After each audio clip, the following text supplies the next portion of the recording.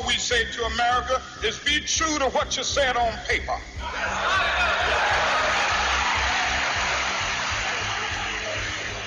If I lived in China or even Russia or any totalitarian country, maybe I could understand some of these illegal injunctions. Maybe I could understand the denial of certain basic First Amendment privileges because they haven't committed themselves to that over there. But somewhere I read of the freedom of assembly. Somewhere I read of the freedom of speech. Somewhere I read of the freedom of press. Somewhere I read that the greatness of America is the right to protest far right.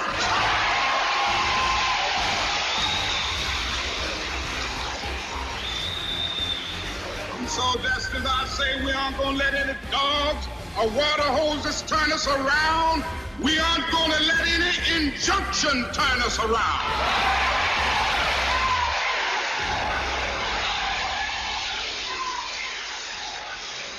Well, I don't know what will happen now. We've got some difficult days ahead. But it really doesn't matter with me now because I've been to the mountaintop. I don't mind. Like anybody, I would like to live a long life. Longevity has its place. But I'm not concerned about that now. I just want to do God's will. And He's allowed me to go up to the mountain. And I've looked over and I've seen the promised land. I may not get there with you, but I want you to know tonight that we as a people will get to the promised land.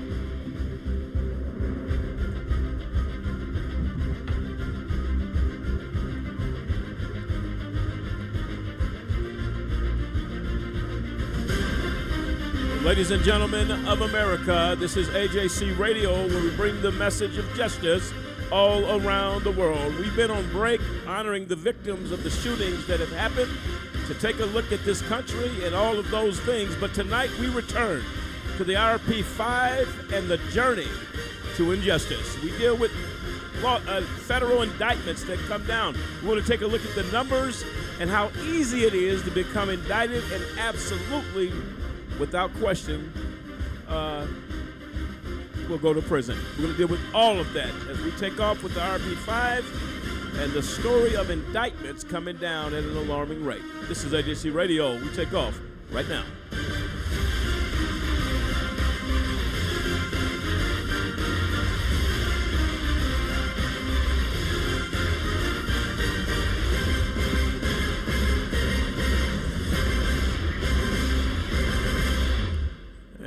There you have it. I'm Lamont Banks, along with David Banks, Kendrick Barnes, Demetrius Harper, Dave Zappolo, Samson Riddle, William Williams, Clinton Stewart, Dennis Merritt, and Tanique Wright, and the entire AJC Radio team as we get ready for this journey to continue with the RP5 injustice. And Dave Zappolo, let me come to you first. The importance of picking this story back up is important for one reason. The loose indictments that are coming down from the federal government, as they do, are increasing at an alarming rate. In cases with no merit, in the case as it was with the RP5, how important it is to shine the light on the abuse of the federal government regarding these issues. It's very important because when you look at it, the indictment is so easy to get. You have one side of the story being told to the grand jury, and that's the prosecution side. they don't even really have to show any evidence. In the second grand jury in our case, an FBI agent went in there, talked. When the grand jury asked him if he had the evidence, he said, "Oh, I didn't bring it with me," and they indicted because all they heard was one side of the story. So when you see that things like that can happen, a grand jury is a joke. No, absolutely right. And I know we had met with some members of Congress during our time going up fighting for the RP5. A couple of members were very much against the grand jury system. They said it was a one-sided thing and that it simply was unfair, but we still see the grand jury system in place as of today. Dennis, your thoughts? I agree that the grand jury, really, if you look at it, when you only got one side of the story, or you got one you have no defense whatsoever, and the prosecutor pretty much is the referee, or he's in charge. It's just it's total injustice, and that's why so many times innocent people, are indicted because they know they can get the indictment. I mean, they say you can indict a ham sandwich. I mean, that is so true. Tanik, your thoughts? It just goes to show you that the system is corrupt from the start. This process starts the whole process, and it's broke. Then you go to trial, it's broke. Then you go to prison, and that system is broke. So the whole thing is broken, and it's always on the government side. No, absolutely right. David, your thoughts on this one? Well, there's not a lot to be gained from a grand jury system.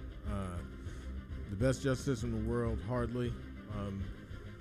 They give broad discretion to prosecutors, give them the discretion not to present when they knowingly have exculpatory evidence that exonerates, and that ends up in all sorts of constitutional violations. The prosecutors withhold evidence intentionally on a grand jury.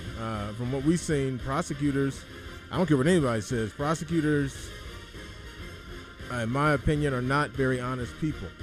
They're very biased. They don't search for the truth. They search for a conviction and to win a conviction. With that sort of ethos that is just embedded in our justice system, there's no way you can get a fair shake in a grand jury. Absolutely right. Kendrick, your thoughts? One of the big holes I think about grand jury is there's no law in there. They don't have to follow any laws. No one's making sure they're following the laws. Their goal is to get in front of a jury and tell a story and say, does this look like something fishy? Because if you really had a case, if you really had a crime, why would you need a jury to hear all this evidence that you're putting out, your rendition, and ask them, does something look wrong here? Well, give me a right to indict. So it's never really intended to say, hey, let's follow the law and see if a law is broken. It's more of, hey, I got a story to tell. What does it look like to you? Yep. So it's really, I don't know why it exists. I don't know why we still allow it to exist. It's just it goes against everything that's on paper that you would go as far as the criminal justice system. Again, we've renamed that to the system, but it goes against everything because you have both sides having an opportunity, supposed to present their theory of the case and see where that weighs with the jury. In the regular court system, you have the prosecution, you have the defense that's able to present its case supposedly. The grand jury, it goes against all of that. And so you have a prosecutor that's able to woo the grand jury, bring donuts and coffee in every morning as they are trying to convene and do what they need to do. Well, that's a matter of influence to the jury. And they're going to accept it because there has no opposition or counterattack to the nonsense that the prosecution or the government of the United States is actually involved in.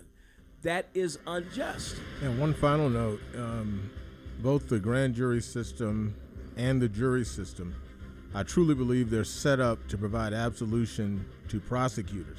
They want a scapegoat. They always say, well, the grand jury indicted you. I didn't indict you, so they absolve themselves of responsibility. Although they manipulate the process and do all sorts of unethical acts all the time, even with the jury. Well, the jury goes into a black box. Well, the jury made the decision based on the evidence presented at trial. We know that's not the case. You're guilty till proven innocent, and there's prime examples of jurors saying they thought the person was guilty ever before hearing a shred of evidence. Just because they were indicted. Absolutely right. Clint, your thoughts? Yeah, I think the grand jury is a weaponization against the citizens of America. It was invented for the Al Capones of the world, and it was kept on as the big hammer in the drawer, the axe in the drawer, for the prosecution to weaponize against the ordinary citizens. And why we don't rise up and say, hey, thou shalt not have the grand jury, I don't know. Samson, your thoughts? Well, I mean, just looking at trends over like the past few years, I mean, you see that the number of cases brought before a grand jury, the number of federal indictments continues to climb, while their conviction rate remains steady at around 98%. So, I mean, on the indictment. On most indictments, I mean, I'm just looking at an article right here.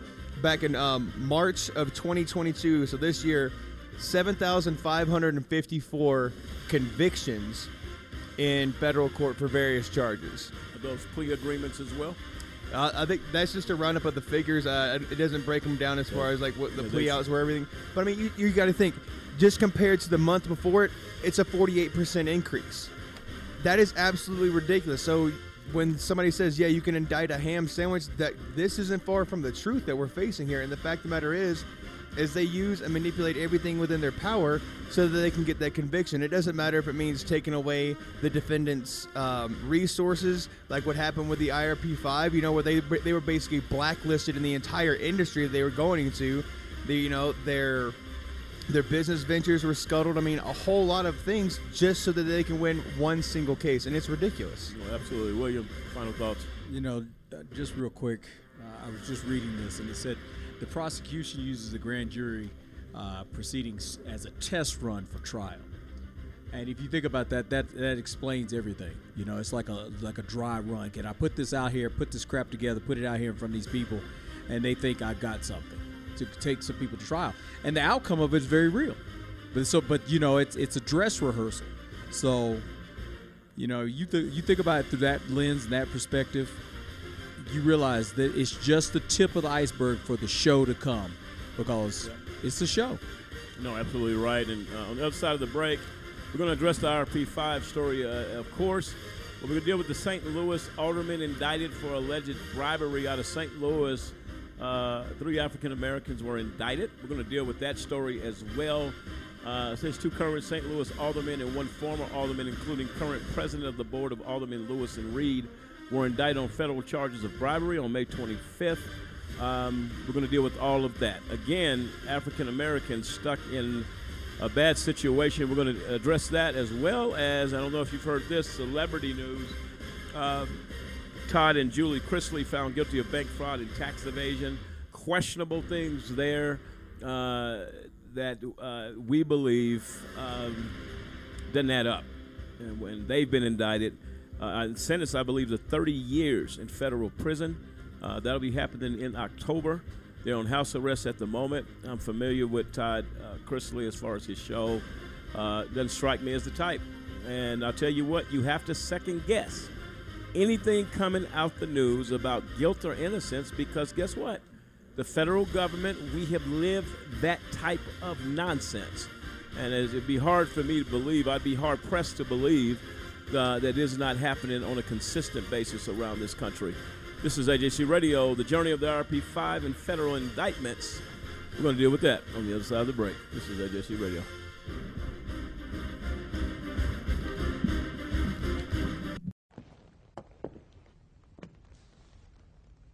Let me tell you who to blame. Blame the boy lying at your feet, his body oozing life through the hole in his stomach where the bullet tore him apart. Blame him for challenging you, for not looking away and for not backing down when you pulled out the gun.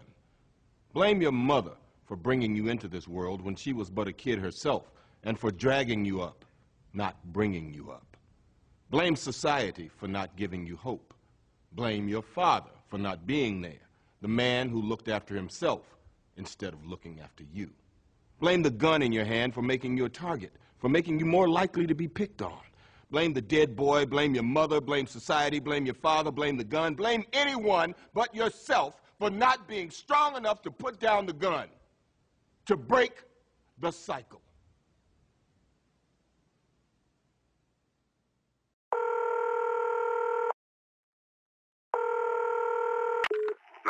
Operator 901, where's the emergency? 127 Brymere. Okay, what's going on there? I'd like to order a pizza for delivery. Ma'am, you've reached 911. This is an emergency line. Large with half pepperoni, half mushroom. You know you've called 911. This is an emergency line. How long it'll be? Okay, ma'am, is everything okay over there?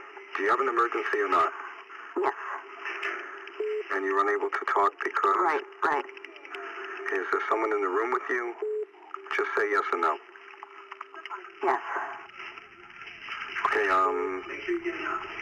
it looks like I have an officer about a mile from your location. Are there any weapons in your house? No. Can you stay on the phone with me? No. See you soon. Thank you.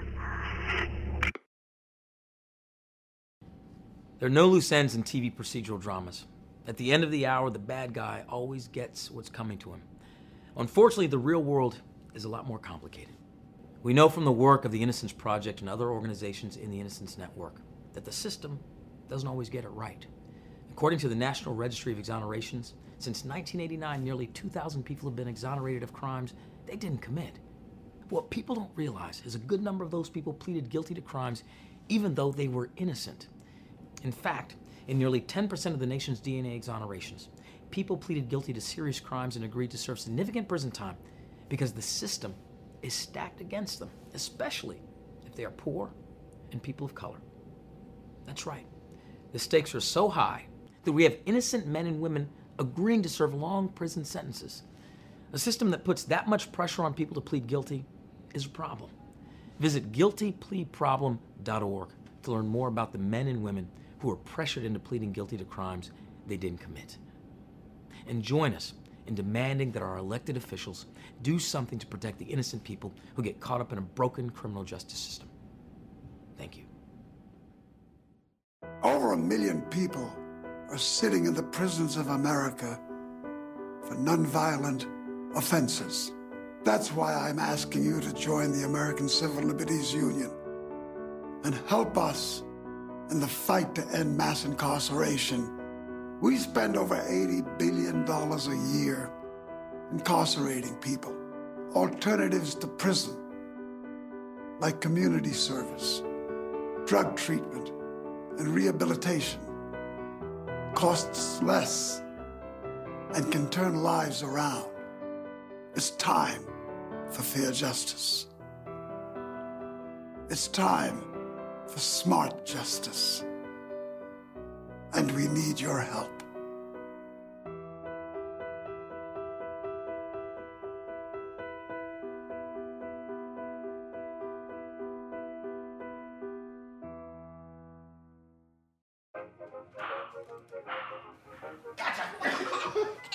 I surrender. All right, pal. Get ready for the day, buddy. Hey, Dad. Hey, Dad. Do we have a gun? What's that? Do we have a gun? Why do you ask that, kiddo? Can I play with it? No, absolutely not. It's not a toy. You know that. Do I? I bet it looks like one. Yeah, well, it's not. Anyway, I need it to protect you, your sister and Mom. From what? From bad guys, like on TV. But what about the 8 kids who get shot every day by mistake? Their daddies probably thought they were safe, too. Where'd you hear that? TV. Yeah, well, maybe we don't believe everything we hear on TV. Where do you keep it? It's hidden. I bet it's on the top shelf of the closet, under your sweatshirts. Is it loaded? It's not. I keep the In bullets... the boots with the red laces, and the chest beside the bed? I haven't found them yet, but I'm sure I can. You always told me to be curious. Remember when I found my Christmas gift? I'm a good climber, you know. No, that's not what I meant. Look, I need to be ready if someone breaks in. What about when it's just me and Mom? You taught me to be brave. I could use the gun to protect her. No, Justin, I promise. I'll teach you how to handle a gun when you're old enough. And what if I don't make it to old enough? I could get bullied, and decide it's too much for me. It would be so easy with our gun. Our gun? No, buddy. My gun. But it is our gun, in our home. Happens all the time. I'll make sure that doesn't happen. I'm always here for you. But Dad, you're not always here.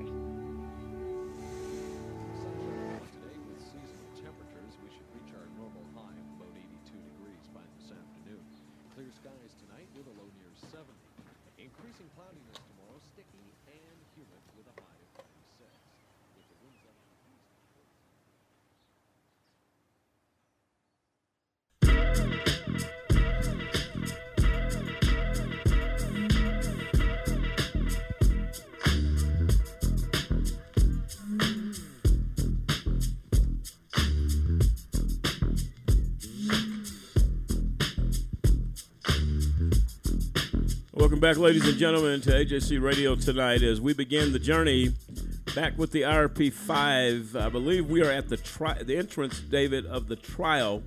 We're going to be headed there. We wanted to give some statistics out a little bit. Tanik, you had some information on. Now, we're seeing today, as I said, let me go over this story real quick. 2 current St. Louis aldermen and 1 former alderman, including current President of the Board of Aldermen Lewis Reed, were indicted on federal charges of bribery on May 25th. According to the indictment filed with the U.S. District Court, Eastern District of Missouri, the 3 men allegedly accepted bribes from an unnamed businessman seeking to gain a property tax abatement, a minority business enterprise certification, the purchase of publicly owned commercial property, and municipal contracts from the city. A June 2nd press release from the U.S. Attorney's Office of the Eastern District of Missouri states that 2 current and 1 former St. Louis aldermen, including Board President Lewis Reed, have been indicted on federal charges, accusing them of misusing their offices on multiple occasions in multiple ways in exchange for cash, bribes, and other things of value.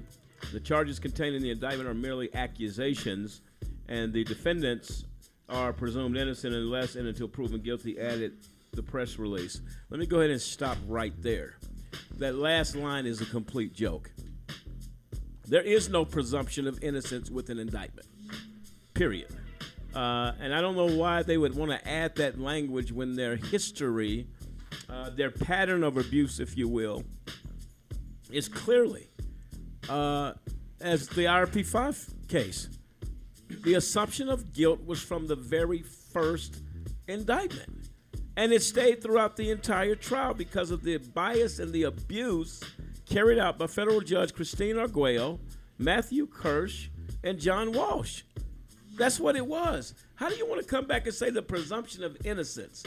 But Tanik, you had some numbers on major companies, billion-dollar organizations that were ran, in these cases, by Caucasian leadership. Correct. And not one, they were not indicted? They were charged, but nobody went to prison. Nobody went to prison behind it. Yeah, so everybody knows about Wells Fargo. Yep. And they said that they opened 1.5 million checking accounts and savings accounts and then 500,000 credit cards in customers' names and knew nothing about it. So I will say that I had a bank, a personal bank, and I remember getting cards in the mail, and I said, I didn't open these accounts. And they're like, oh, yeah, this is an extra checking account that you're going to have for this. And they opened it without my permission. And so that's fraud. You're opening an account without my permission. And they said that they reached a settlement with the Department of Defense for $3 billion. So, but why aren't you in prison? So you're putting black people in prison, but you're saying everybody else, oh, if you just pay us some money, we'll look the other way. Mm-hmm. And then I didn't know this about BAE Systems. They said that they committed fraud and that they agreed again to pay $400 million to the U.S., $30 million to the U.K. after being convicted of felony conspiracy. So they were but no prison time. Correct. And then this last company called Columbia HCA Medicare, they said that they were charged with fraud and the way for Medicare fraud. And they said the CEO, which a lot of this came down from the CEO, was somebody named Rick Scott. And they said he ended up becoming the governor of Florida. So we reward you with a political position, but if you're black, we're going to send you to prison and you're not even guilty. So that's why I said the world is corrupt. So it's okay for this person to, an IRP 5 didn't even do anything. Didn't do anything. And then these African Americans in St. Louis says they're talking about these are merely accusations, but we already know how that we've heard that song before, definitely with the IRP 5, but in the indictment, the three aldermen, John Collins, Muhammad, Lewis Reed, and Jeffrey Boyd, are in total charged with 7 counts related to 2 separate projects, a gas station being built and a commercial property being sold by the city. In their dealings with the unnamed businessmen, the 3 allegedly made profits in excess of $55,000. Are you kidding me? $55,000? You got to be kidding me right now. But Martin, look at the difference between the amount of money we talked with the Caucasian people. $55,000. Just say let's just say something was wrong. There's nothing there. I don't believe there's anything. Is that a typo? No, I saw that. I just pulled it up. That is the amount. So what they're basically saying, if you're black, you can't even have $1. $55,000? That's no money. That's no money. That's not even worth the court's time if there was something there. If you're black, this is another way. David always mentions the book, The New Jim Crow. These are the type you can't legalize slavery, but there's another form by sending black men, head of households, into prison for something stupid. Well, it says here the Department of Justice case states the anonymous man John Doe approached John Collins Muhammad, the former alderman, in order to solicit his assistance in obtaining property tax abatement for a gas station and a convenience store that he planned to build in Muhammad's ward. Muhammad is accused of allegedly agreeing to a 10-year abatement from 2021 to 2030 in exchange for thousands of dollars in bribes from John Doe. According to the indictment, Red allegedly received $2,000 in cash upon agreeing to help John Doe obtain the certification, and was later allegedly paid $3,500 in campaign contributions, as well as several thousand more dollars in cash for continued cooperation. The numbers are absolutely insane. It says here that the U.S. Attorney press release explains that Boyd and Reed's charges carry a potential penalty up to $250,000, and each 5 and 10 years in prison. I'm blown away by the number. The number doesn't make any sense. $55,000? You got to be kidding me right here. And then you're talking about he was paid $2,000. He was paid $3,500. I'm at a loss here. Anybody got a comment on that? And they was listening to him, surveilling them for 2 years. And that's the only amount of money they came up with? Yep, they were surveilling them for 2 years. My question would be, what brought about the surveillance? What they had to have something before they begin to surveil them. I don't think people understand prosecutors are, in their world, they're kings, okay? And they're bought and paid for. If you piss somebody off in the system and they're a friend of the prosecutor, they can find a charge against you, and they look for something. In the book, 3 Felonies a Day, went to that issue that there are these broad, vague laws that prosecutors can spin into a crime just by looking at some of your most innocent behavior.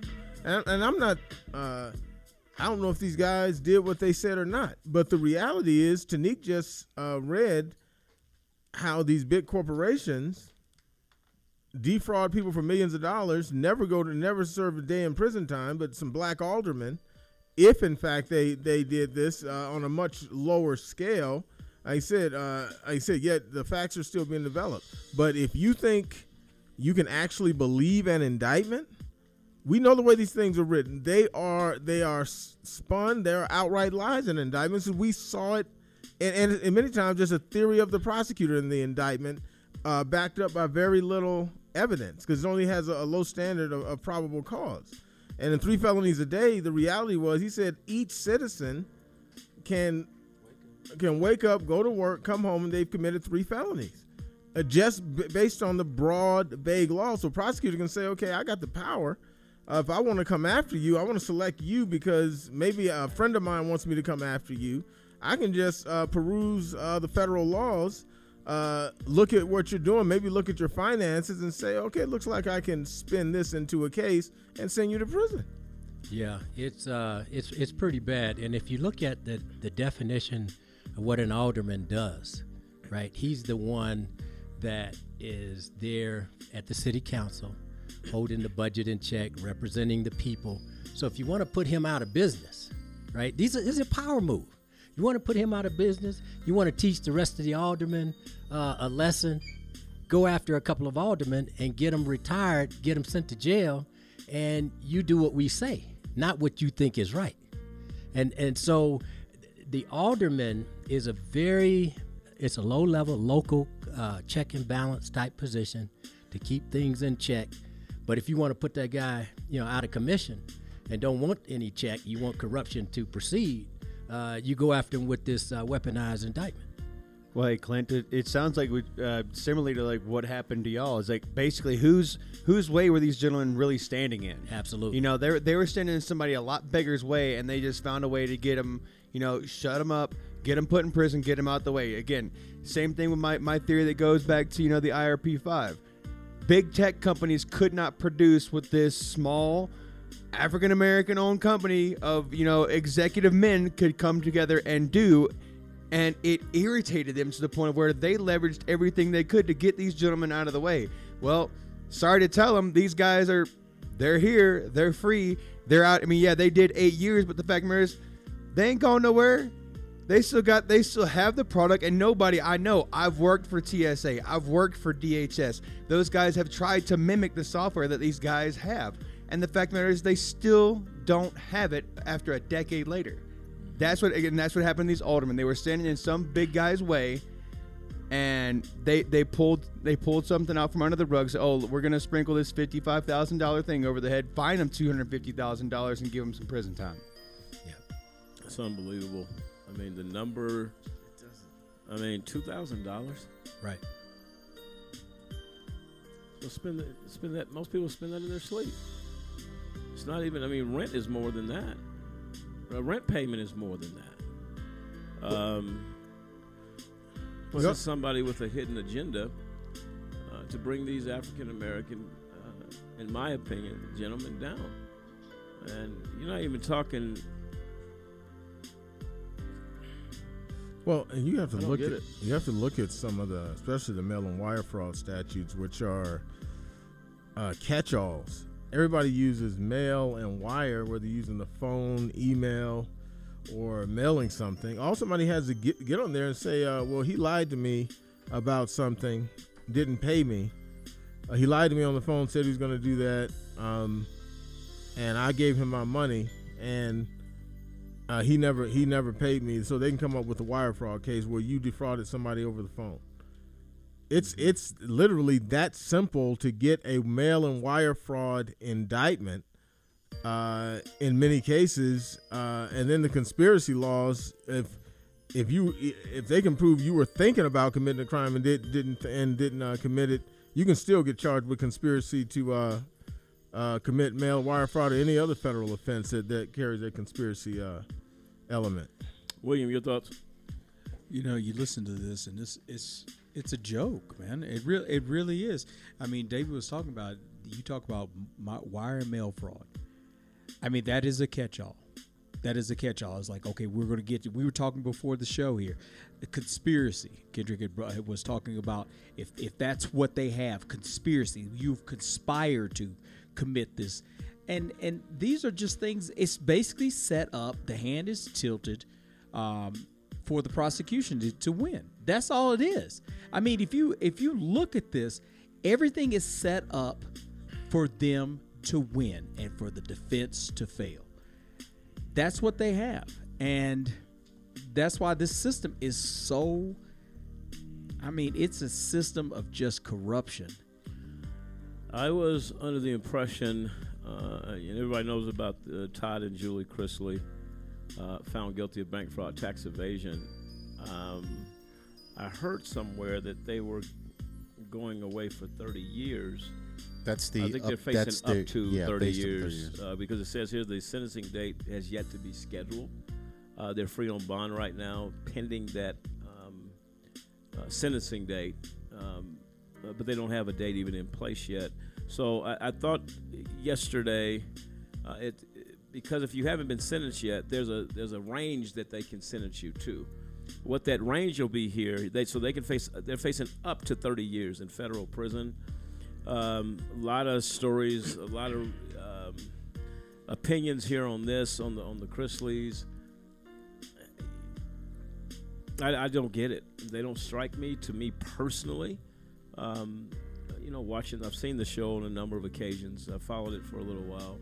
It's reality TV, and Kendrick, I think you were saying it just something doesn't add up here. No. The first issue is, as David brought forth, when your first charges are conspiracy, that means you don't have any direct evidence. Mm-hmm. So what you're doing is you're trying to go to a jury and piece together chronological or things that don't look relevant and try to make a story to say, well, first off, everyone here agreed to do this. Now, once they make that story, then all of a sudden the counts, so-called, make sense. Now you've got actual counts of mail fraud, where if they couldn't prove the conspiracy case, there were no counts. So that's kind of the problem with the system. So you're saying they conspire together with their accountant. Their accountant does their taxes, but then you're charging the Chrisleys with tax evasion. Why isn't the accountant getting charged with tax evasion? Yeah, that really doesn't stand the reason. Said he aided and abetted. No, so then you get him on the conspiracy to say, well, he didn't do anything, but he conspired to do it with you. That doesn't make sense. It doesn't make any sense. Did he do something or not? Dave? Well, if you look further into the story, you see that in 2019, the Georgia Department of Revenue cleared the couple of tax evasion in Georgia. So why would you be evading taxes with the federal government and not the state? Right. So a lot of it just does not make any sense. Yeah, I'm hoping and I'm hopeful that they were indicted in August 2019. A new indictment was filed on February of this year. It sounds like to me they wanted a second bite of the apple, went back. They didn't get what they wanted first. Again, similarities to the RP5 case.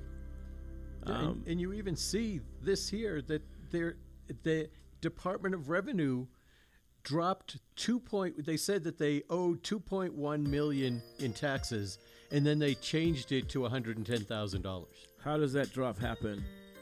They didn't have but let's just give them a break type of attitude. Exactly.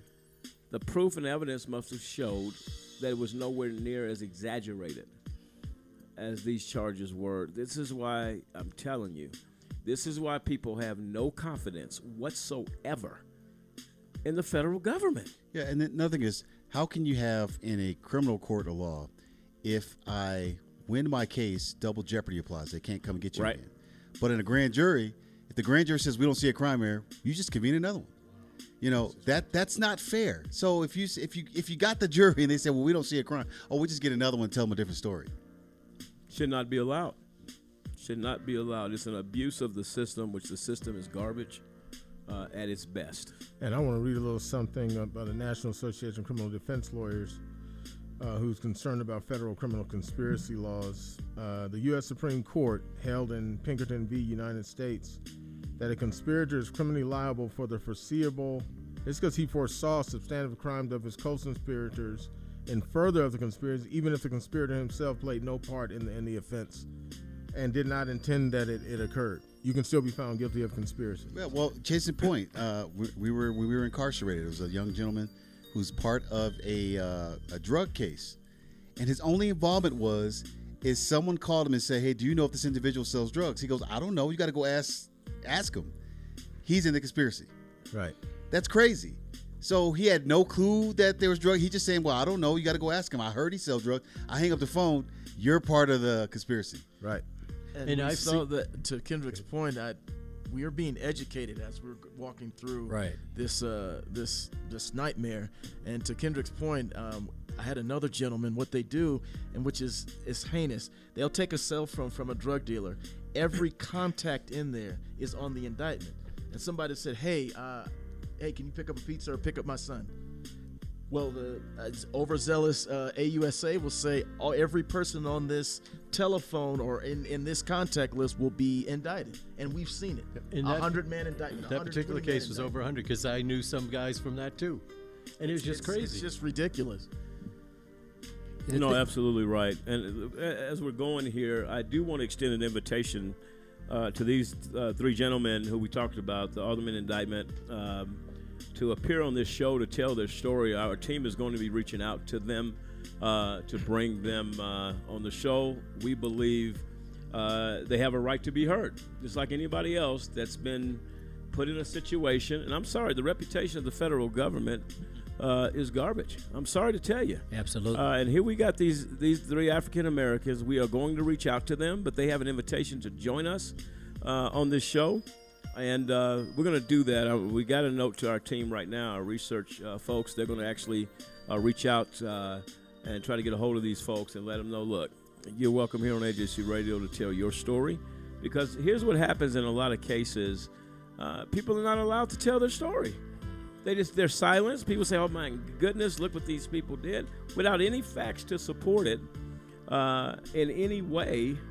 But we're going to reach out to them and give them an opportunity to be on the show. That's to Lewis Reed, as well as John Collins, Muhammad, and the board. The gentleman Reed allegedly, and the board, the guy head of the board, Jeffrey Boyd.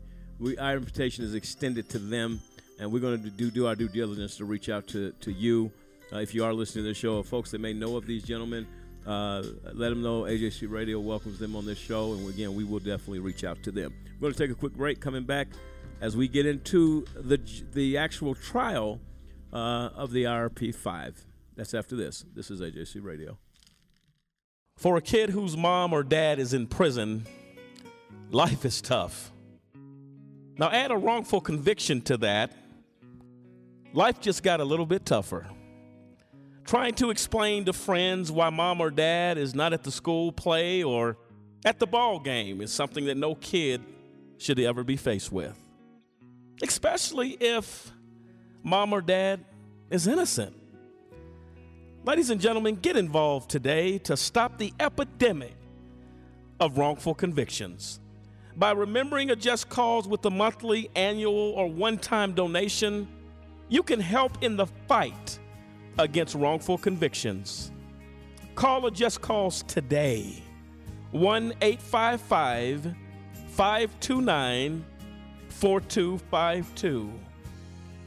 We seek justice for the children as they go to bed at night and mom's not there, dad's not in the other room to make them feel safe. Not because dad or mom did anything wrong, because justice could not be found. Join us for the children, for they truly are our future.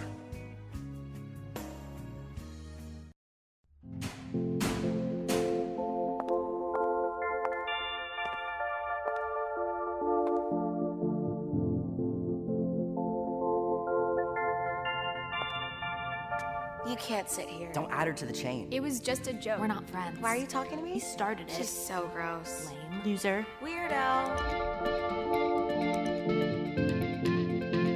I've said and done things before that I'm not proud of. Just as I've been hurt by others. The thing is, this is not who I am. And it's definitely not who I want to be. I don't want to be cruel. I don't want to spread gossip. I don't want to be a body shamer. I don't want to exclude anyone. I don't want to make anyone feel lonely, left out, hurt. We have the power to be more. We can create a kinder world. It's not that hard. We just need to stop. Take a moment and consider others before we speak. And before we act. Be more. Be more. Be more. Because I'm 16, I can't drive at night. Because I'm 16, I can't work past 10 o'clock on a school night. Because I'm 16, I can't get a cell phone contract without my parents. Because I'm 16, I can't get a flu shot without my mother's consent. At 16, I'm not old enough to watch an R-rated movie alone. Because I'm 16, I can't buy a lottery ticket. I can't vote. I can't drink. I can't smoke. I can't join the military. Because I'm 16, I can't sit on a jury.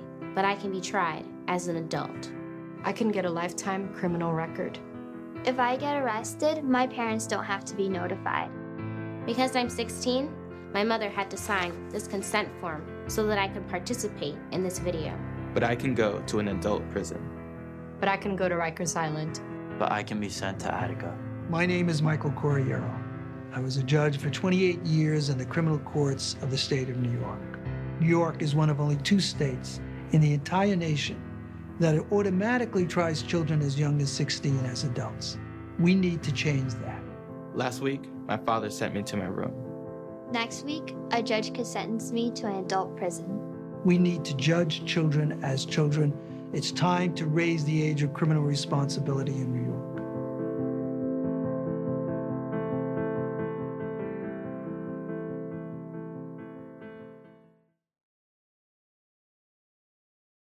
You can tell a lot about someone by what they spend their money on, their priorities, their concerns, and their motives. Big Pharma says their top priority is research and development. They say that prescription drug costs are so high because they spend so much on research. But the simple truth is 9 out of the 10 biggest pharma companies spend 50% more on advertising than they do on research and development. It's true. Tens of billions more. The more they spend, the clearer it becomes. Big Pharma's priorities are more ads, more sales, and higher costs to you. It's time for Big Pharma to get their priorities straight. Americans deserve open and honest prescription drug pricing. Let's solve the cost crisis now. Visit csrxp.org.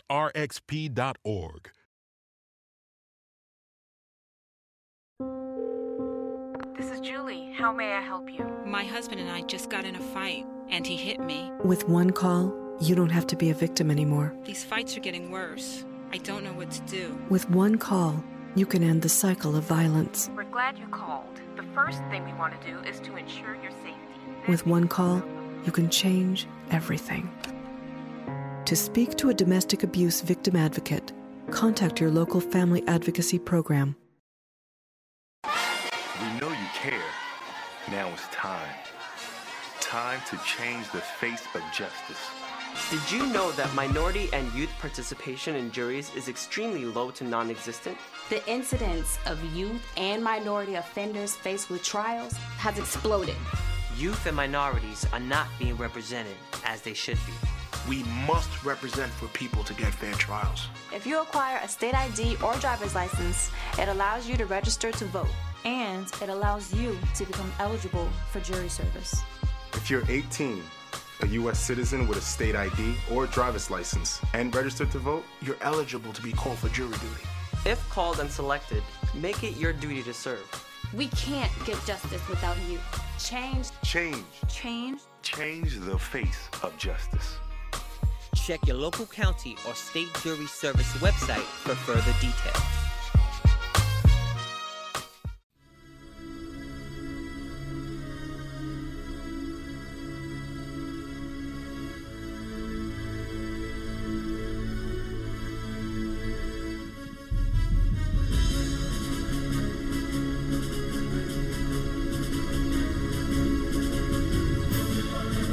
Three men indicted in St. Louis. We give an invitation to, again, Lewis Reed, John Collins, Jeffrey Boyd, with an indictment that is, in my opinion, highly questionable. We extend an invitation for them to come on this show to let their voice be heard and their story told. We will be reaching out to them, and I believe that process has already started during the break. So, again, we're going to reach out and give them an opportunity to tell their story. There's always two sides to a story, and in most cases with African Americans and indictments and some others, the indictment is a complete joke. You want to say, well, is that fair to make that assumption? Absolutely, because we've lived it. We were on the comic tour of the criminal justice system with the IRP 5.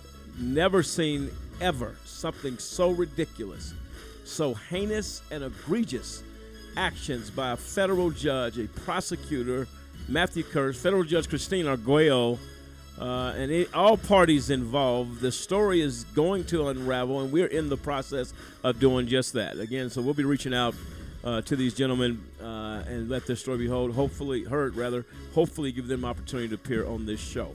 Okay, so David, we are now at the entrance of the courtroom, and it is trial day. Is that correct? Yeah, we went through a couple of years of preliminary hearings, and then and now you're getting ready to go to trial. The case should have been dismissed. That was requested obviously early on and after the prosecutor ultimately put on the case. But what transpired going in there and the collusion between the judge and the prosecutor,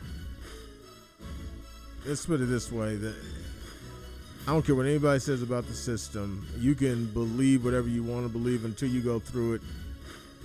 We saw a concerted effort, plan, hatch, and some of the most diabolical actions by a judge and a prosecutor that you can possibly imagine, ultimately gaining the attention of a former federal judge who said it was the worst injustice he's seen in 60 years of practicing law. And don't forget the court reporter. I mean, everybody in that courtroom is culpable. Yes, the court reporter. You find out when the transcript came up missing, and who was the court reporter? Darlene Martinez. All right.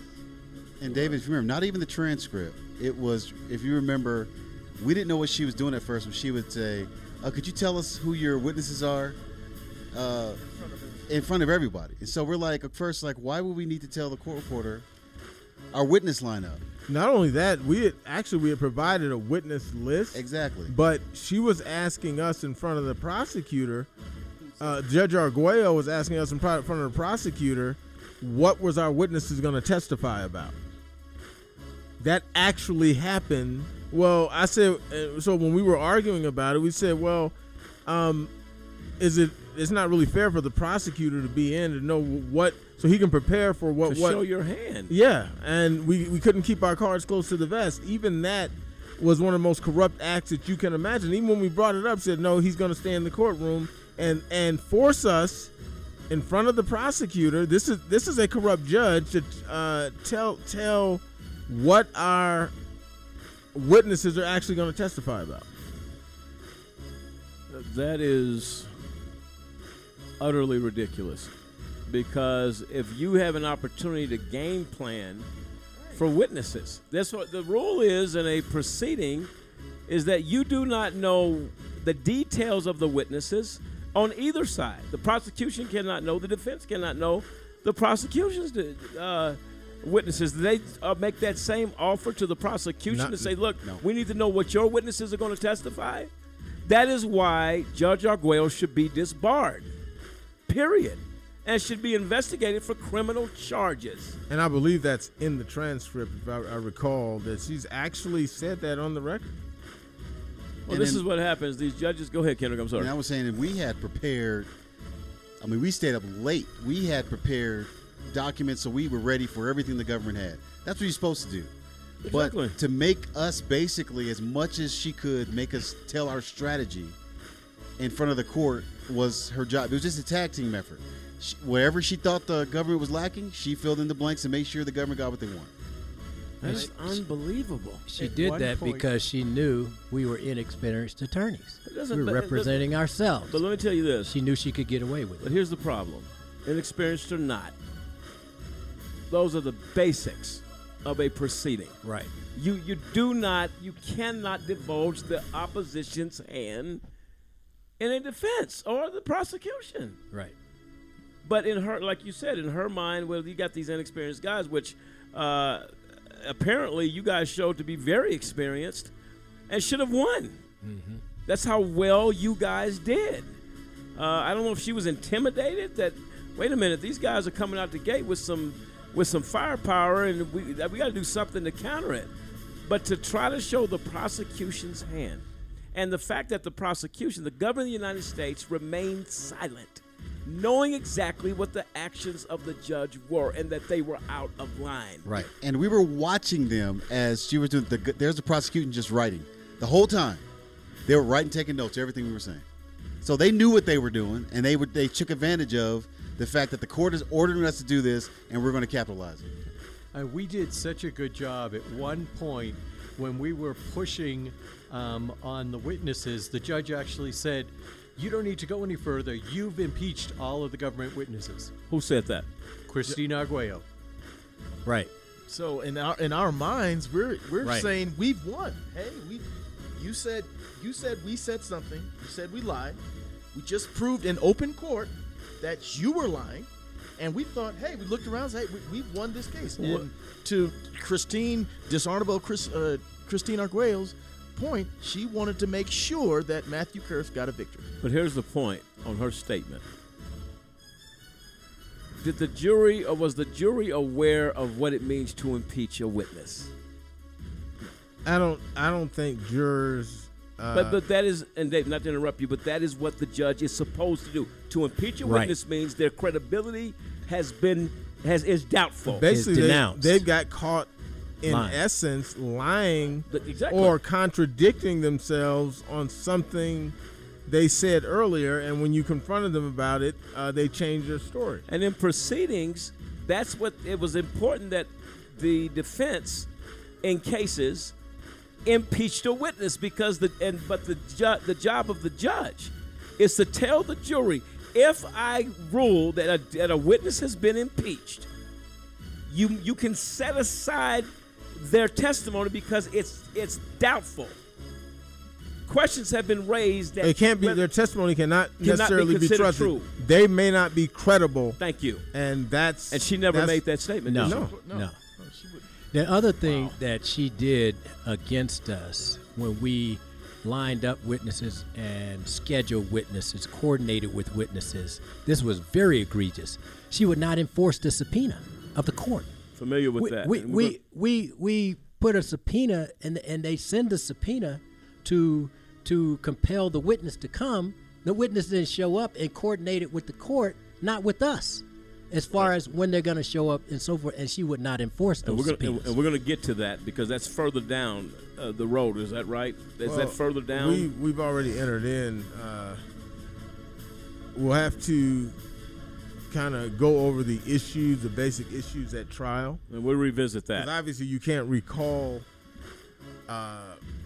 every chronological detail of the trial, Correct. but there are obviously major issues that need to be discussed. And then once we discuss starting on those issues, all of the things that actually happen will going to come because right now, if we're dealing with trial, we're dealing with the jury selection. All right, we're going to have to go down that road, how the jury was selected, and then the actions of the prosecution, the actions of the government. What did they do at the beginning of this process, which we believe out of the gate they started to violate the rights of the IRP-5? Right, out of the gate. And keep in mind, you have to understand, we were defendants that were going pro se, representing ourselves, because our defense attorneys refused to put on a case of our innocence and put on a good defense. They all wanted us to take plea deals, which is how the system is worked. One of the attorneys, I got to work with this. They did. One of the attorneys said that. Somebody said, he's lying. Well, we don't want to. The FBI agents are lying. We don't want to touch that. Who said that? That was my attorney. The FBI agent was on the stand during one of the hearings, and he was making a statement. And I said, "Wait a second, he's lying. Here's the proof right here." Oh, we don't want to mess with that. And then Judge Arguello actually said FBI agents don't lie. Right, yes. In open court. In front of the jury? I don't know if it was in front of the jury. It might have been during a hearing. But she claimed that, in other words, don't dare call an FBI agent a liar. They don't lie. But I'm allowed to call an American citizen with no criminal record, with no issue of lying. I'm allowed to allow the government of the United States to question their credibility as being honest or sincere people. But that's okay. Yes. But don't dare attack the institution. Well, she also said our character, when we tried to do an opening statement and describe who we were, your character's not on trial here. And that was Matthew Kirsch objected because we wanted to introduce these jury members know nothing about us, so we wanted to lay that ground. When you're dealing with an opening, right? Was it an opening statement? Yes. It is so unusual for an open, no matter how it sounds, prosecution or the defense, for an opening statement to be objected to. Well, that doesn't happen. And keep in mind, defense attorneys tell who their clients are in an opening statement. If we were actually defending ourselves, we had to tell who we were, but we were not allowed to do that. So the jury couldn't hear our backgrounds or nothing along those particular lines. And I don't care if we had military service, all this other type of stuff. Judge Arguello was doing everything she could to make sure the jury maintained its bias, because you're already guilty, but to ensure the jury maintained their position that you're guilty by virtue of being here. I believe, if I remember correctly, guys, I think after the third one, because I was maybe second or third, we were not allowed to speak on our behalf to say this is the type of individual I was. That's correct. And there were times that the prosecution didn't even object. She just stopped us. You can't say that. And she did, and that happened during closing statements too. So the closing statement and objection was raised. What was that objection? Correct. I don't remember. Do you guys vaguely remember in part? We would have to go to the transcripts and see some of the stuff that happened. And we'll, as we get further into the trial and over the next week or two, we'll try to dig into some of the opening and closing statements. It's highly unusual, because the prosecution is allowed to paint any picture they want to paint. They can call you a monster, they can call you an animal, they can call you all of those things. A menace to society, they say. And there's no objection raised, because this is the theory of the prosecution. The theory of the defense is equally important when it comes to, as you guys said, could not even speak to your character. Wait a minute, these are the facts. Had a defense attorney been attached to it, I promise you no objection would have happened. It would have never happened, because the defense wouldn't have put up with it. Hey, Mont, on the other side of that, what is the judge doing even speaking up for the prosecution? No business doing it. But Sampson, she did that. To Kendrick's point, he always said a judge is supposed to be a referee. Hey, can't do that. She was always coming to their. I mean, it was almost like we were kind of missed. Is this possible? But we witnessed it. There was one that really shocked me. I'll never forget. We were questioning a witness, and Sunita Hazra stood up and went, "I object." Yeah. Sunita Hazra was another assistant U.S. attorney on the case. And then she couldn't think of what the objection was, and the judge told her, "Don't you mean you object to this?" "Oh, yes, that's right, Judge." The judge advised her of the objection? That is correct. Real time, yes. Now, the judge started doing her case for her. That's right. That's absolutely out of order in any type of proceeding here. So you're testifying, you're objecting for the prosecution, the judge. Right. She was basically their co-counsel, just she was up on the bench. Right. But if you guys remember the day when she had made the statement, "I will rest your case." Remember, after lunch, Kirsch and AUSA Kirsch was actually advising her on the flip side, saying, "Judge, I think you want to do it." So again, everyone was co-conspirating against us, because we knew it. And when she made that statement, I remember looking at Kirsch's face. It was like, uh-oh. And then when we came back from lunch, everything was fixed. I don't remember my exact words. It was Arguello said. I don't remember my exact. I don't believe I said it like that. And that's when we demanded. He was trying to keep her out of trouble. And I want to give a little background for people who may be listening.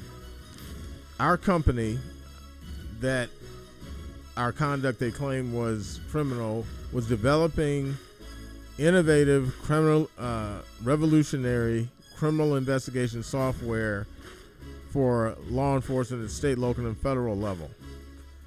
And the government claimed that the work that staffing companies, resources that staffing companies provided, that we duped them into doing business with us by claiming that we lied to them and said we had a current or impending contract with a large federal government agency.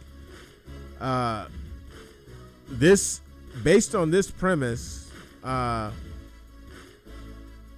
there's no way you can say a company who extended you credit based on the fact that you told the company a lie that you had a large government contract, and and obviously they didn't conduct any due diligence to do that. They're never said, and that was proven in court. But companies don't extend credit based on statements, just raw statements. They do credit checks and background checks and credit report pulls and things of that nature. So this prompted federal Judge H. Lee Sarakin to say, after his review of the trial transcripts, that we were indicted, prosecuted, and convicted for failing to pay corporate debts to staffing companies. This is what this case was about. And then all of the shenanigans that went on during trial and all the corrupt acts all the way up to the appellate court. And we're going to be getting into some more of those details. Unbelievable. I mean, I'm speechless. Because here we go, and nothing was done. Nothing was done. This judge recklessly, with the intent to be reckless, to ensure not a fair trial, not a fair case for these guys. It is unbelievable that the case, at least at the appellate level, would have been gone through with a fine-tooth comb to show the conduct of this judge. But when you see what the appellate court done, it is going to blow your mind when we get to it. And there were also things David filed in regards the Judicial Council. Was the Judicial Council in D.C.? Yeah, it's if you file a judicial complaint. Judicial complaints were filed on some of these egregious breaking of laws and the Constitution. This was not questioning a judge's ruling. These were outright violations of law that were on the record. And the Judicial Council and the process for judicial complaints is a complete joke. Almost 100% of all complaints never go anywhere when defendant complains about a judge. Never. That's unbelievable. I am absolutely stunned that this type of behavior. And we've heard it. This is the first time we reported this story, but every time you hear it, did that really happen? Yes. And for it to be gone silent, and people are not actually holding this judge accountable. It shows you the condition, as we said before, of the system. This is the system at its finest. It's at its finest moment of corruption. That's what it is. Right. And when you have these guys, as you replay this nightmare, this happened in a courtroom that we call the greatest system in the world. I don't call it that. But the majority of people think, oh, we have the greatest system in the world. Walk in our shoes. You do not have the greatest. It is the worst system that I've ever laid eyes on, because they hide behind a black robe. They hide behind Lady Justice as if this is a just and fair nation. It is not. We're in a fairy tale somewhere. It is not. What is that? Something people just don't want to deal with? Wait till injustice visits your front door. You have a different opinion. That's right. This is an outrage. This is an outrage. And politically, people just hide behind the door. Oh, we better leave that alone. No, we better mess with that. No, this is a federal judge. Federal judge, state judge, prosecutor, no matter who you are, you took an oath to uphold the Constitution, and you cannot even begin to do that when you blatantly violate the rights of these men of the RP5 and thousands of others that we don't even know about. So you end up with frivolous indictments. It's all about a machine that's running on a fast track to destruction. That's what this criminal justice is. This system, it's not a criminal justice system. It's to take justice out, the criminal system. And it's called that for one reason. The officers of the court, the judges, the prosecutors are as guilty, if not more guilty, than those they attempt to prosecute.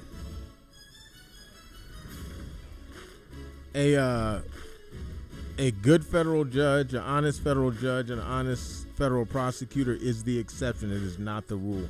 I don't care what anybody says. I'm not going to paint everybody with a broad brush, but the reality is these people have a certain ethos that they possess to win a conviction at any cost and bring a prosecution and an indictment.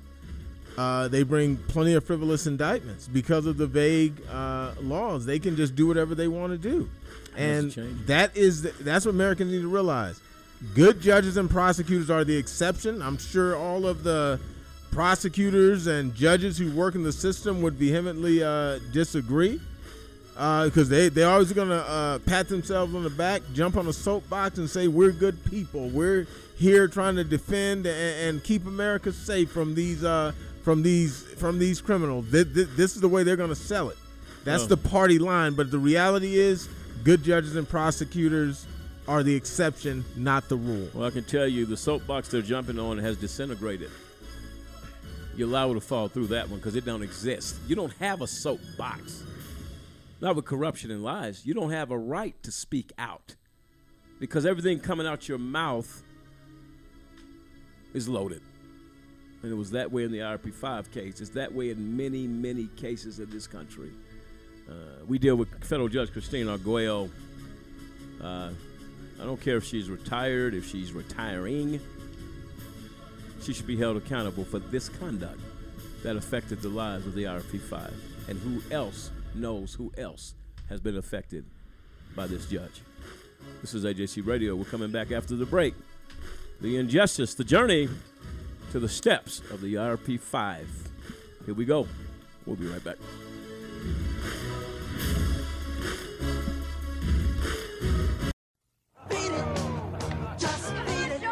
Just get in and talk about it. I've got to go home. Oh, come on, Carrie. We're going to a new place. She wants to go home, right? Let's go. Whoa! You okay to drive? Yeah, I'm fine. You sure? Relax. What's a few beers? If you don't stop your friend from drinking and driving, you're as good as dead.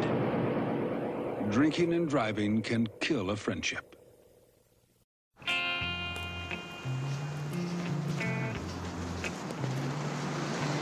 Excuse me. I've been getting mixed messages about women and violence. I need a little clarification. Uncle Bill, how am I supposed to grow up to respect women when I have such lousy role models? Boys are never going to approach you. Can you help me reshape my attitudes towards women? You need to teach them that violence against women is wrong. Ladies and gentlemen, can I ask you a question? Did you know that there are over 2.4 million people behind bars in the United States? I'll ask you one more question. Were you aware that that is the highest number of people behind bars in the entire world? The United States makes up of only 5% of the world's population, but we have over 25% of the world's prison population.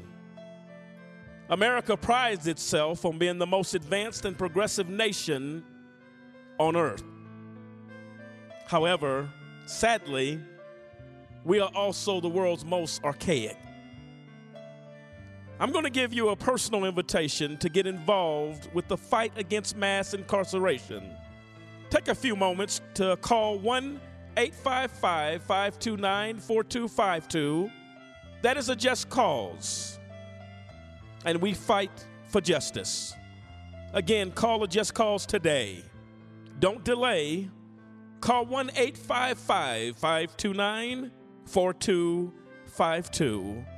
It is time, and I say high time, that we take America's incarceration seriously. Won't you join us? Call today.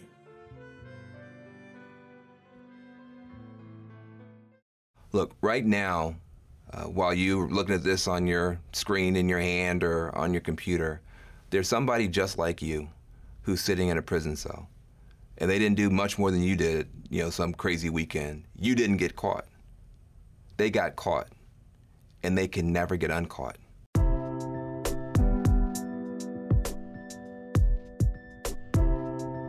The United States of America is now the #1 incarcerator of human beings in the world, in the history of the world.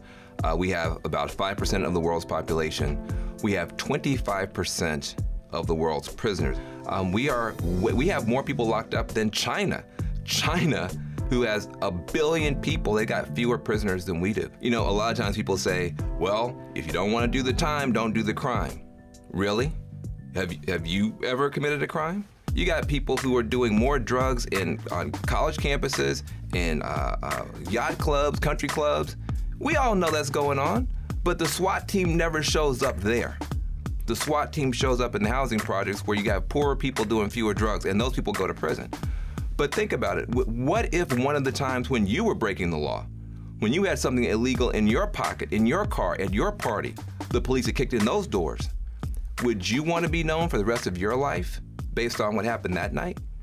That is what is happening to millions of people. If rich folks' kids get in trouble, they go to rehab.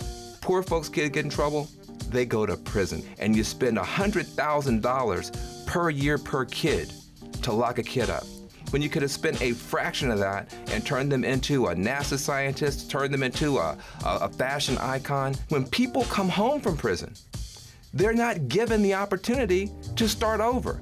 You leave a physical prison and you go into a social prison where you can't get a job, you can't get a student loan, you can't rent an apartment. How are people supposed to start over? And what happens to neighborhoods when you take a disproportionate number of people out for minor offenses and you send them back home with no hope and no opportunity? There are no more excuses to have this horrible system continue when there is now finally bipartisan agreement that it is a tragedy to do this. Not only do you have President Obama and the Democrats, you now actually have people like Paul Ryan, Koch Industries, Newt Gingrich, all saying the same thing. We are locking up too many people, we're wasting too much money, we're wasting too much genius in America, and it's time to do something.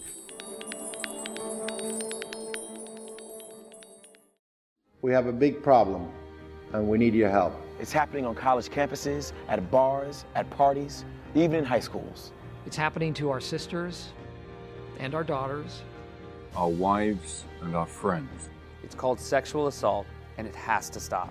We have to stop it. So listen up. If she doesn't consent, or if she can't consent, it's rape, it's assault. It's a crime. It's wrong. If I saw it happening, I was taught you have to do something about it. If I saw it happening, I speak up. If I saw it happening, I'd never blame her. I'd help her. Because I don't want to be a part of the problem. I want to be a part of the solution. We need all of you to be part of the solution. This is about respect. It's about responsibility. It's up to all of us to put an end to sexual assault. And that starts with you. Because one is too many.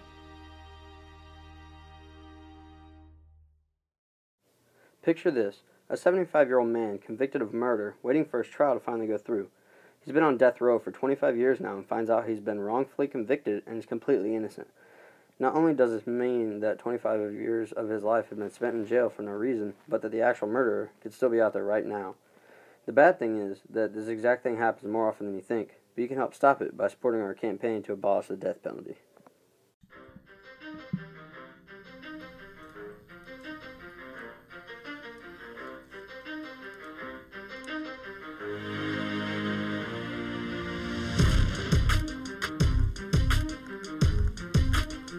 Welcome back, ladies and gentlemen, to AJC Radio Tonight. You can feel free to dial in 646-200-0628. 646-200-0628 as we continue the journey of the IRP-5. And right now we're at the front door or the court steps, if you will, of the federal courthouse in Denver, Colorado, as these 5 men walk in the fight of their lives and with everything against them, including a corrupt system, a corrupt process, and a violation of due process by this federal judge, Christine Arguello, and the government of the United States, John Walsh, Matthew Kirsch. I think there was another lady they said there was at the table for the prosecution. Who was that? Sunita Hajra.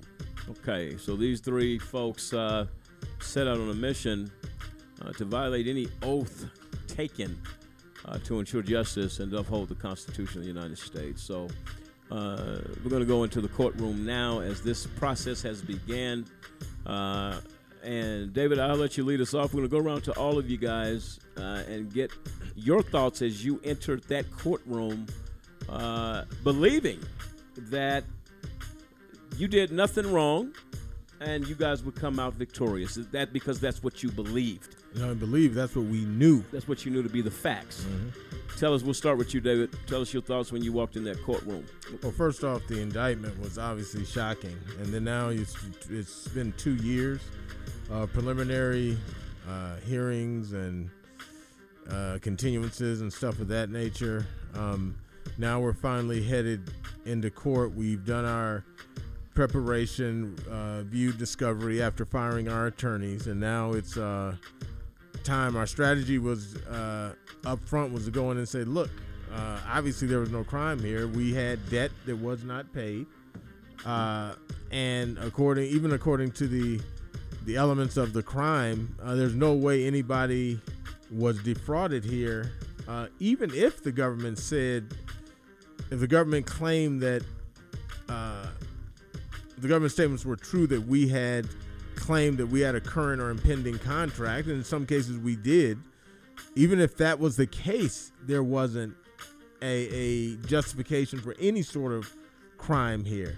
So we enter the courtroom, and obviously we start with our opening statements, and we'll start there. And as pro se defendants who are defending themselves, we have to get up and make an opening statement about the case, about ourselves, and what was actually going on and what we were going to prove. But real quickly, as we discussed briefly before this segment, the judge put a kibosh on us stating or making our opening statement. So there was a constant interference, and all I can say, in my opinion, is illegal interference into us presenting our defense. And that as we go through this, you'll find out there was constant efforts and actions by both the prosecutor and the judge to thwart us from putting on our defense. And it started with the opening statement by saying that our character was not on trial here. And we couldn't give our background and all this other type stuff. And I've been in trials before. All defense attorneys talk about their client, who they are, and stuff like that during their opening statement. But we were not allowed to do that. So I'll let other guys chime in on just even that shocking thing and that interference at the very beginning set the tone for the entire trial. Demetrius. One of the things, as David was talking, even I think the week before we started trial, we did voir dire. And one of the things that kind of rings even to this day, one of the ladies that was a potential jurist said, if the government brings a case, they must be guilty. And that just sets the tone to where many of the jurors that were picked for this trial, their mindset. And the prosecution knows this. Who made that statement? One of the potential jurors, but she I think some of them was she dismissed. I think she was. I can't recall. That one may have been dismissed, but the point I'm making is to saying that statement in this system rings true, and it was for our case because when David said we weren't allowed to put on, I think we had 11 pieces of evidence compared to 200 plus with the prosecution. So every time we wanted to refute something, and even when David would impeach a witness, we would move to have that entered into evidence. No, she struck that down as well. Well, did she make the statement that the witness had been impeached?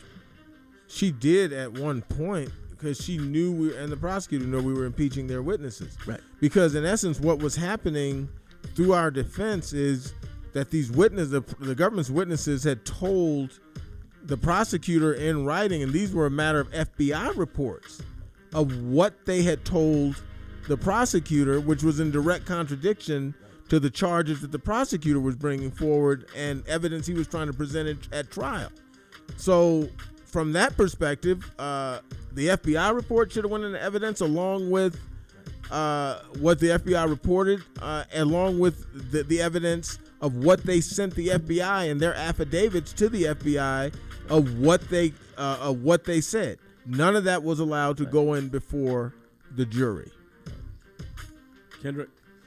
Well, my thoughts were, I was almost like I didn't believe we would get to this far. I mean, we had so much evidence showing that there was not even a crime. We had several other attorneys even look at the indictment prior to trial. They couldn't even figure out, well, what actually are they charging you guys with? It was so confusing. You couldn't even determine, well, what did you do from reading an indictment? Then when you get into trial, their opening statement has nothing to do with the indictment. He says the argument, we came in to get free labor.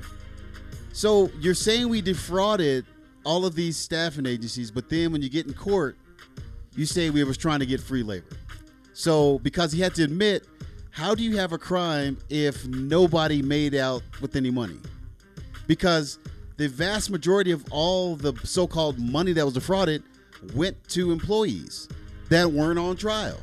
So none of this makes sense. So we were always thinking, like, how can they justify bringing this in front of a jury when there's no evidence? How can you justify that in a hearing prior, the judge herself says there's not enough evidence to indict Dave Zapolo and myself, and that you need to prove that they need to still be in the indictment? Well, they didn't supply any new information. Just have the FBI agent get up and testify, regurgitate the same thing, and then all of a sudden it's clear that, oh, there's a trial. So you started seeing, okay, the fix is on, and you were hoping maybe we can get a break in here, because we never got one ruling from the hearings up until the beginning of trial in our favor. Not one. We didn't go to trial until 2 years after indictment. So no speedy trial guarantee for us.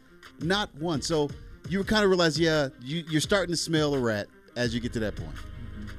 There's a pull on. And Kendrick has a good point. You start to smell a rat. Well, we were pro se. The judge kept trying to push advisory counsel on us. So the person, and I remember looking at this, the person that she tried to push on me, when I looked him up, he actually worked for one of the law firms that had been coming against us.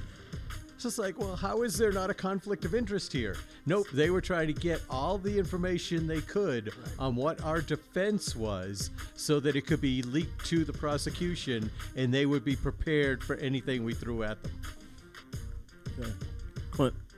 Yeah, it was just really a house of cards and a kangaroo court. It was really crazy. But I want to go back to something David said earlier.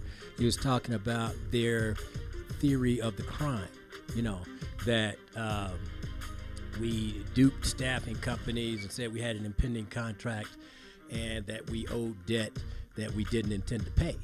Well, when we looked at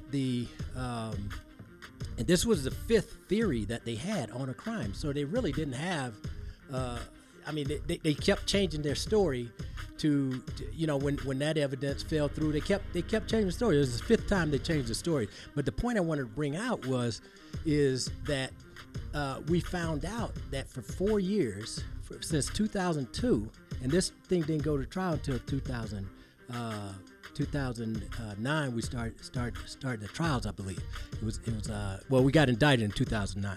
But anyway, since 2002, the FBI had been following us around and telling all of our prospects don't do business with them. Well, you're perpetuating a prophecy. You indicted us for being fraud, not paying the bills, but now you prevent us from getting any business so that we can earn the money to be able to pay the bills. So you've indicted us, and now you're making sure that we can't pay the bills, and you're indicting us for not paying bills. So this is the way that the tactics that they use, and we found this out during the trial. We definitely knew that it was a crazy situation. And for that reason, Clint, they have to have loss. So for fraud, you have to defraud somebody out of their money. Right. So if everybody's paid, and so we have to make sure you guys don't make money, because we brought this fraudulent case so we can spin the fact that you created debt into a crime. Right. And this says, well, this had to be a scheme because you guys didn't pay anybody for any of this stuff. So without them going behind our backs and undermining our ability to gain more revenue to pay bills, they had to do it, or the case, their frivolous case, the whole charade would come tumbling down like a deck of cards. Yeah, and they pulled out the element of intent. The judge said, "Yeah, that's true. We're not going to allow that to be considered intent." How's that even? But fraud has a integral piece that you intended to do this and defrauded somebody to steal their money. Well, if you negate that as the judge to define, don't define intent into the law, it's absolutely crazy. And then when you look at that, that's where, when we were doing our closing arguments, we were trying to bring up the fact that fraud had intent in it, and she kept stopping us from saying that.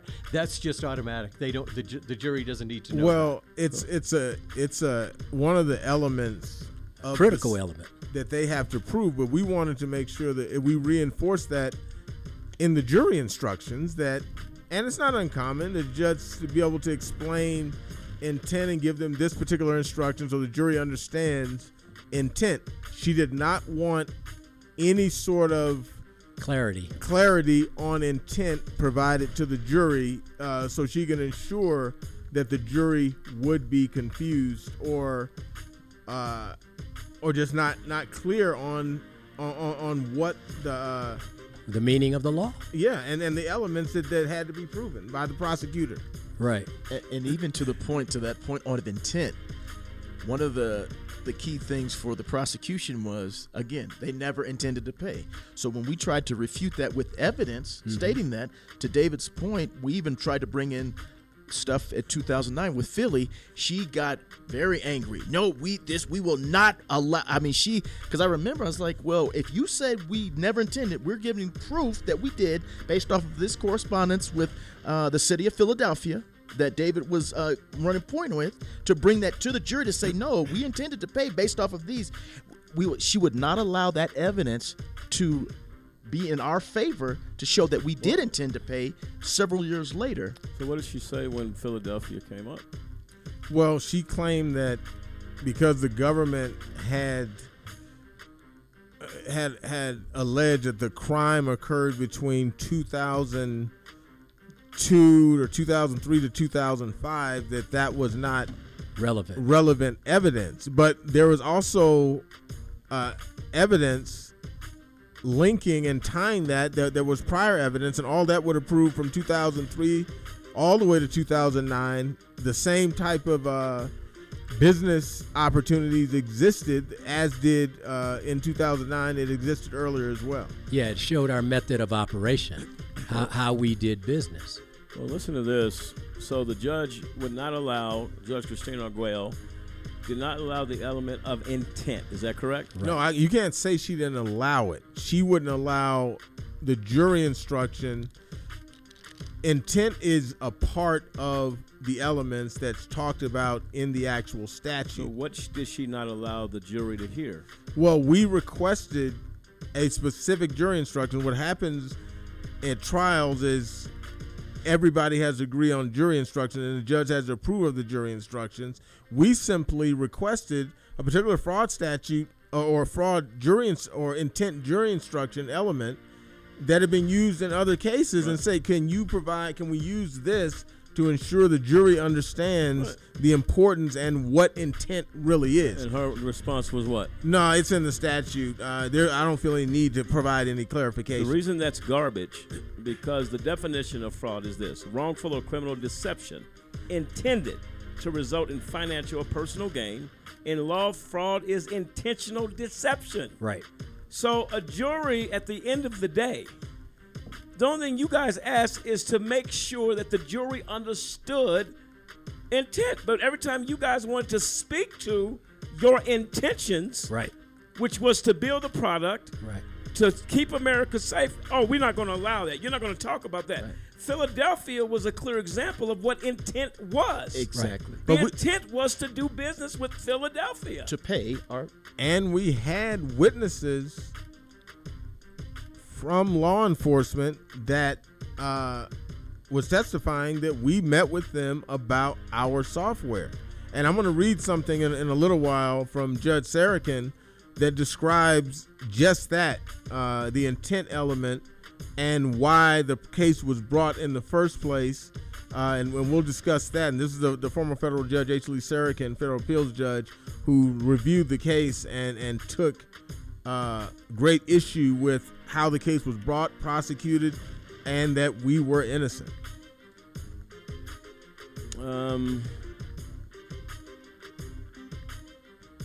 That intent thing is pretty thick.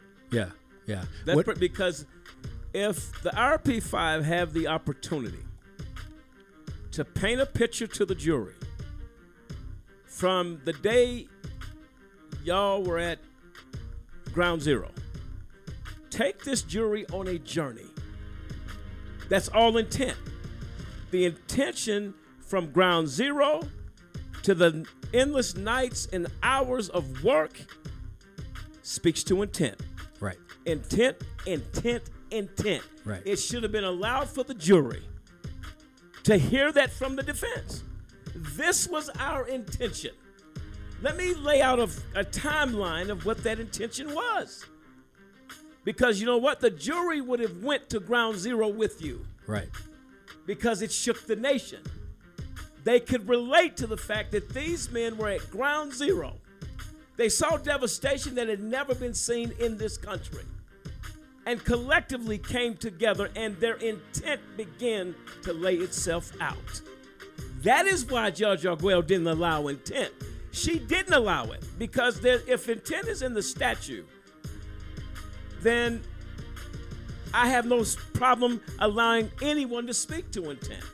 If it's in front of them as the definition of fraud is the intent to defraud and to deceive, I have a right as the defense to show you just how much we did not intend to do that. Does that make any sense? Absolutely. That's why her behavior, she tried to hide behind, well, no, they already have this. That is a calculated move to keep due process to be carried out in the case of the RP5. William. You know, as you guys are talking, I'm sitting here thinking about this. Number one, she didn't allow you to establish character. That was the first thing. Your character. Then she doesn't allow to establish intent. And then I'm thinking of the last piece, which we will talk about later. She didn't allow to establish current business practices or behavior. So now once you take these three things and you take them, you throw them out to a jury that's totally unfamiliar with you, your character, the intent of the business, or how the business works, software consulting. If you think about that, these guys were blind. So as you guys are talking, this is running through my mind, and I remember talking to the juror post trial, and he said, we were wondering where the defense was. And I mean, this is the jury, and we've talked about this several times. He said, we were wondering where is the defense, because that's when they came back and asked, is there more information in the pocket of the judge? Yeah, it was everything. All this is just hid, because you don't. If you think about it, these guys had no clue. They had no clue about who you were, the intent of the software, of the purpose of the organization, the company. or anything about software consulting. Let's hear from H. Lee Sarakin. He did an interview with us about the IRP case. Let's get a little listen from Honorable Judge H. Lee Sarakin. I think an appellate court would do one of two things. They'd either order that the transcript be produced or they'd have to reverse. You know, it baffles me as to why anyone would deny that motion. It's inconceivable to me that a judge would say, no, you can't have the record of this trial. It's inconceivable to me in this day and age in a federal court, particularly in Colorado, by the way, which I think has sort of advanced when it comes to computers, that they don't have an alternate way to maintain the record. And the fact that the court reporter doesn't have it or hasn't typed it up, as everybody says, is inconceivable. So this record exists somewhere, yes. And for some reason they're resisting producing it, I think is a fair inference. And that's why that particular segment of the testimony, of the transcript, is so important, because if that weren't the contention and there's something missing, appellate court is liable to say, well, unless there's some prejudicial error involved, what difference does it make? But this is so critical that's why they want it, and that's what the big fuss is about, and legitimately so.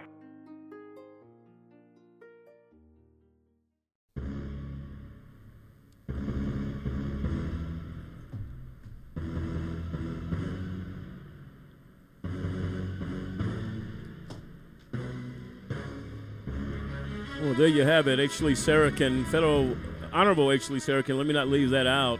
A judge who decided to look into the matter of the RP5 case. He says it's inconceivable. It made me think for a moment of the definition of inconceivable. It means not capable of being imagined or grasped mentally, unbelievable.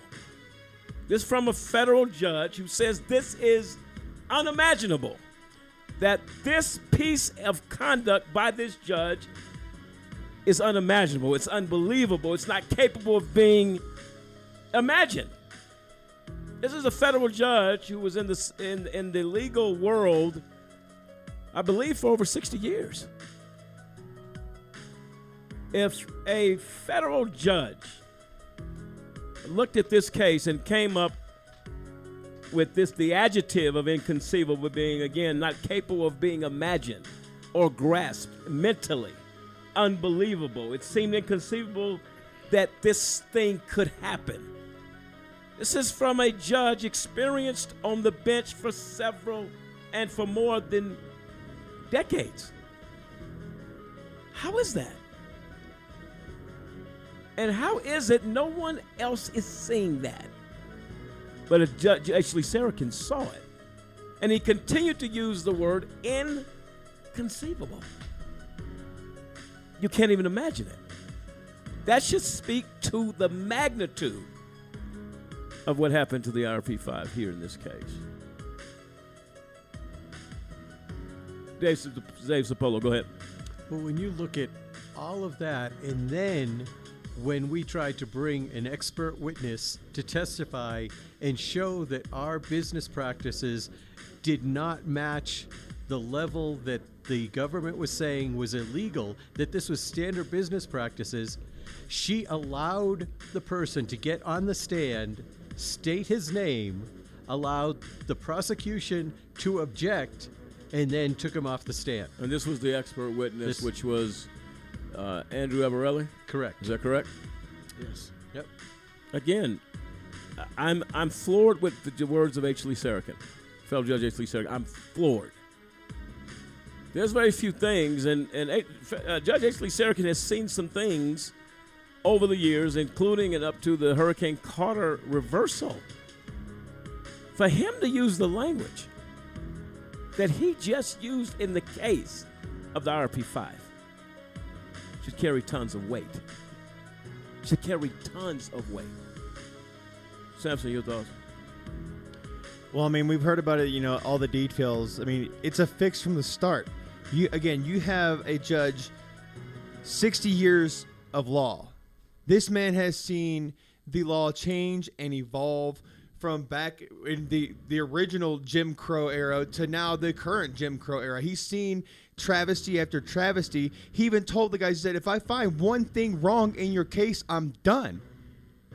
All that experience poured over their case, probably day after day, looking for, any shred of evidence, any detail that he could find that the prosecution might use. When he came back to these guys and said, there's nothing wrong, there's no crime, why did his opinion not matter to Judge Christine Arguello, to anybody else that was a part of this prosecution team? The fact of the matter is like they said, it was a wrap. It was set.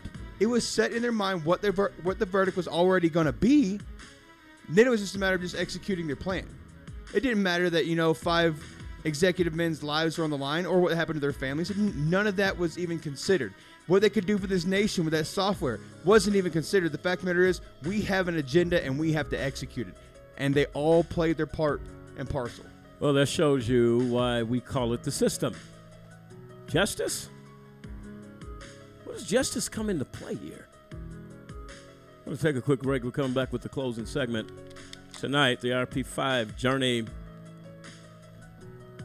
Unbelievable, inconceivable are the words of federal judge H. Lee Sarakin. Unimaginable. Cannot even wrap your hands around it.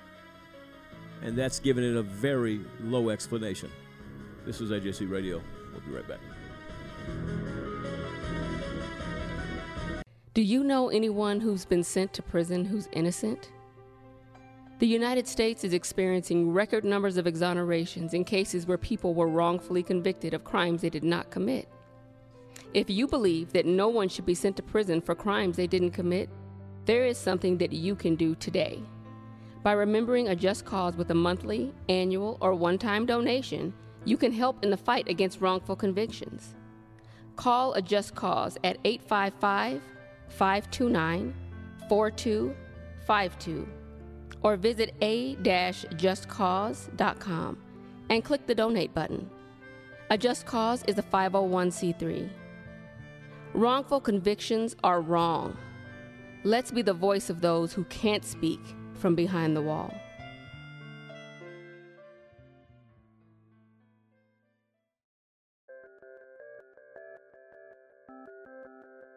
The United States houses more human beings in prisons than any other country in the world. This is true whether you're counting total numbers or in relation to population size. This wasn't always the case. The number of prisoners in the U.S. began to rise dramatically in the 1970s. So what changed in America compared to other countries? While there are several competing theories, a look at the data reveals that a significant part of the prison growth in the last 40 years has been driven by the war on drugs. Here's the data. By 1980, there were over 315,000 prisoners in state and federal facilities. 57% were violent offenders, 30% were property violators such as thieves or those convicted of fraud. 5.5% of inmates were in for public order and other miscellaneous offenses. And the remaining 7.5% were non-violent drug law violators. 10 years later, the drug war had grown, and the total American prison population had more than doubled to over 740,000 inmates. The proportion of offenders in each type of crime had also changed dramatically. The most growth occurred in the non-violent drug offender population, which grew to a significant 24%. And this last statistic actually understates the influence of the drug war on prison populations. Many studies have shown that drug prohibition causes violent crime by leading to the formation of gangs and cartels. And thus it is safe to say that the number of violent criminals under prohibition is higher than it would otherwise be. From 1990 to 2000, the drug-driven population growth continued. By 2000, the total prison population had almost doubled again to over 1.3 million inmates. And by 2010, the prison population was up to 1.6 million people. The growth has started to settle and even decline in recent years, but the proportions of offenses are retaining their post-1990 levels. America's unique methods of enforcing drug prohibition seem to parallel its unique prison population. And one has to ask, is our country really better off with so many non-violent drug offenders behind bars? Are drug users likely to be cured from addiction by being locked up? Has locking up dealers and users lessened the demand for drugs? Certainly, the effects on overall usage could not be called a success. And yet we spend billions every year on this war and lock up hundreds of thousands. Surely, there must be a less costly approach to addressing drug use in America.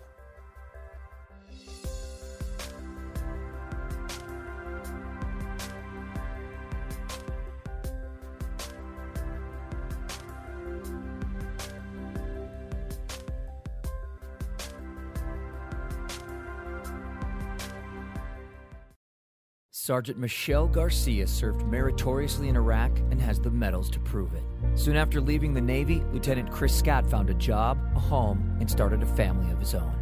Corpsman Richard Stokely took the skills he learned in Vietnam and put them to good use as a paramedic. But soon after leaving the military, each of these veterans fell on hard times and faced homelessness.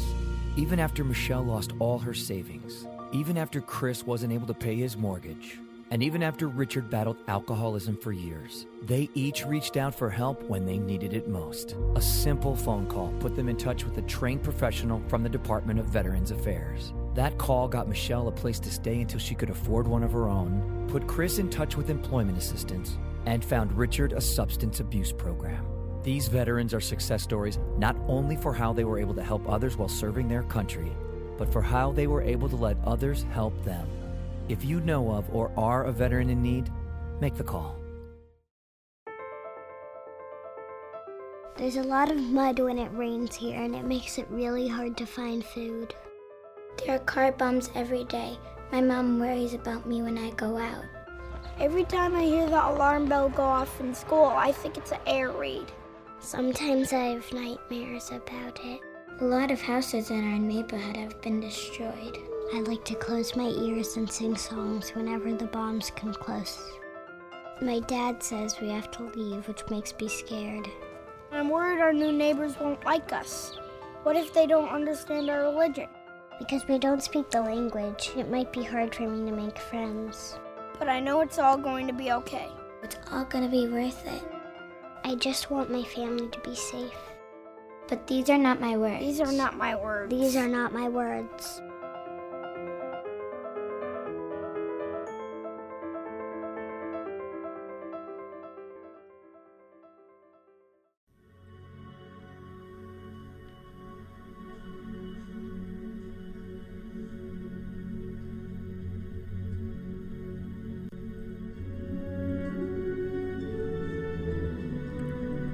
Ladies and gentlemen of America, tonight we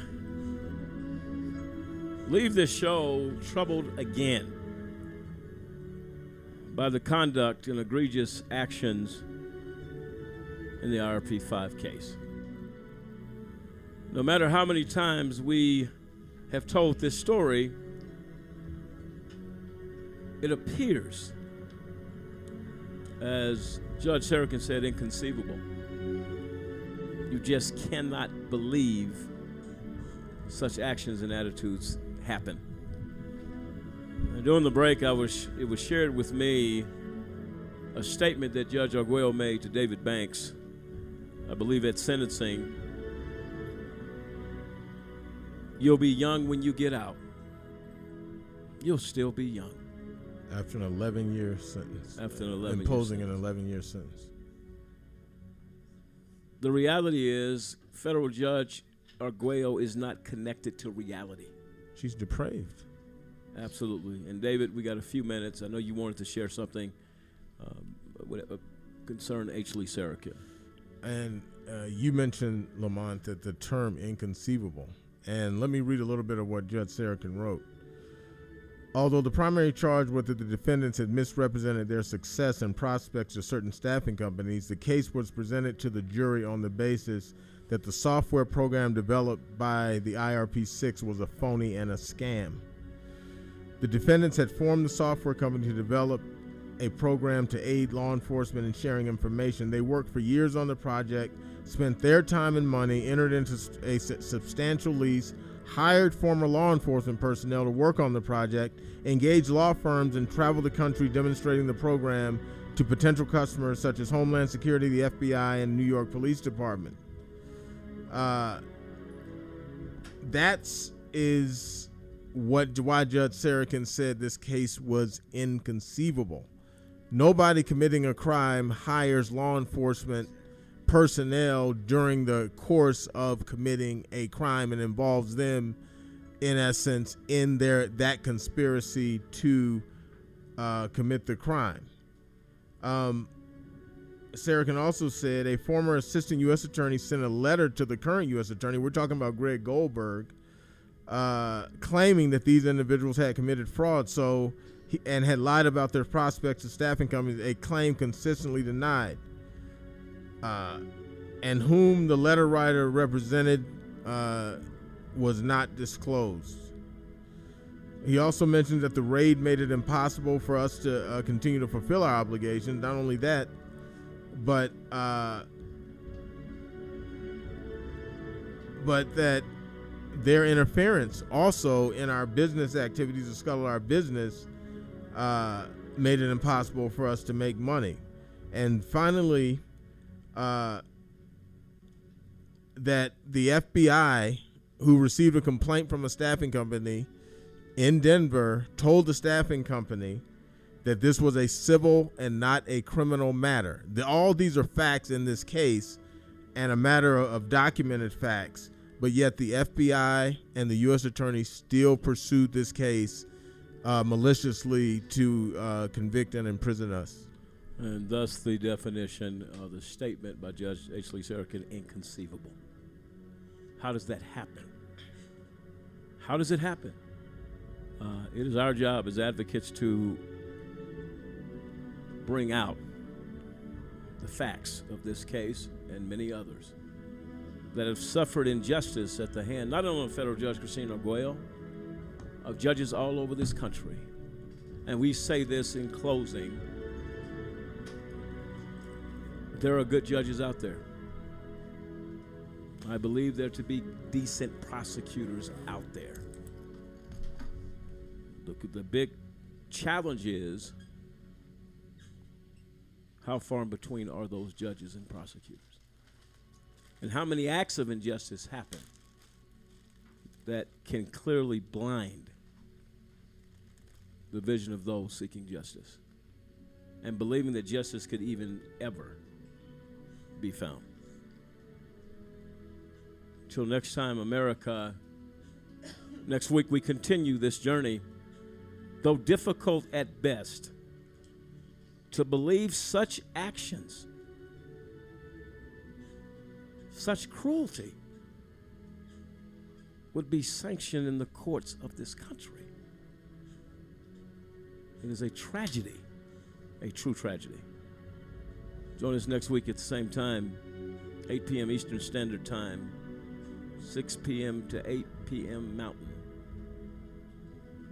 We continue to search for justice for the RP5. This is AJC Radio signing off. Good night.